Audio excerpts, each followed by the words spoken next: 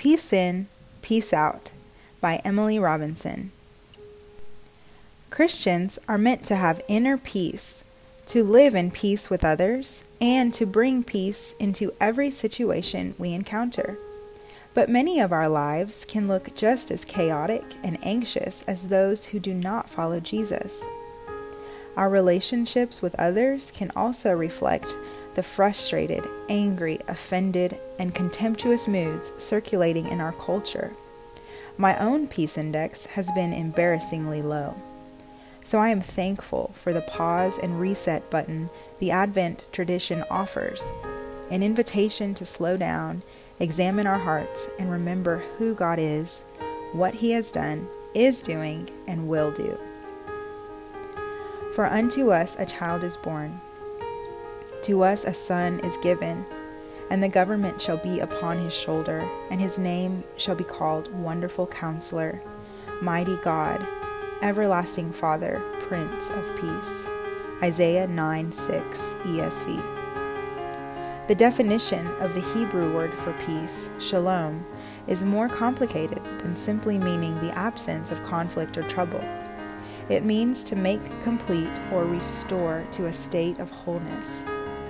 In this passage, we are reminded that Jesus is the Prince of Peace, the bringer of restoration and complete wholeness to the world.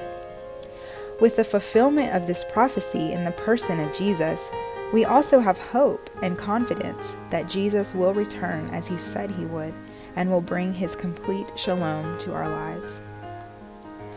While looking closely at the theme of peace, I was startled to realize how deeply troubled my heart has been and how desperate I am for a renewed sense of God's peace. Peace I leave with you, my peace I give to you. Not as the world gives do I give to you. Let not your hearts be troubled, neither let them be afraid. John 14:27 ESV. Like so many, I have been too busy to actually tend to the storms brewing in my heart.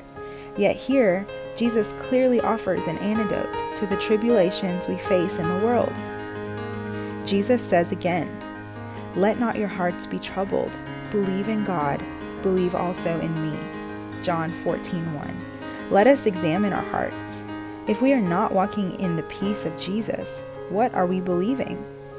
Where are we looking for peace, if not to Jesus? My prayer today is not just that we would receive more of God's peace inwardly, but that we would send His peace out into the world. For in Him all the fullness of God was pleased to dwell, and through Him to reconcile to Himself all things, whether on earth or in heaven, making peace by the blood of His cross. Colossians 1:19 ESV. This peace cost Jesus His life, and then He asks us to serve others, to be gentle and forgive those who sin against us as He is gentle with and forgives us. As I attempt to do this in my own life, I realize how difficult it can be. My own very limited humility and patience are painfully highlighted. How can I release peace to others when my own store is shockingly low? I simply have to believe in Him and receive what He has for me. Thank you, Lord, for bringing your shalom and restoring us and our relationship with you. Would you show us how to respond to your gift of peace? We need more of your peace than ever before. Help us to find extended moments of silence, solitude, and Sabbath during what can be a busy and demanding time of year. Reveal more of yourself as our Prince of Peace and show us what your peace looks and feels like. Give us a greater revelation of how to walk in freedom from the chronic stress and anxiety that desperately wants to keep our society in chains. We ask for more unity as we learn to live in peace with others and how to bring peace into difficult circumstances.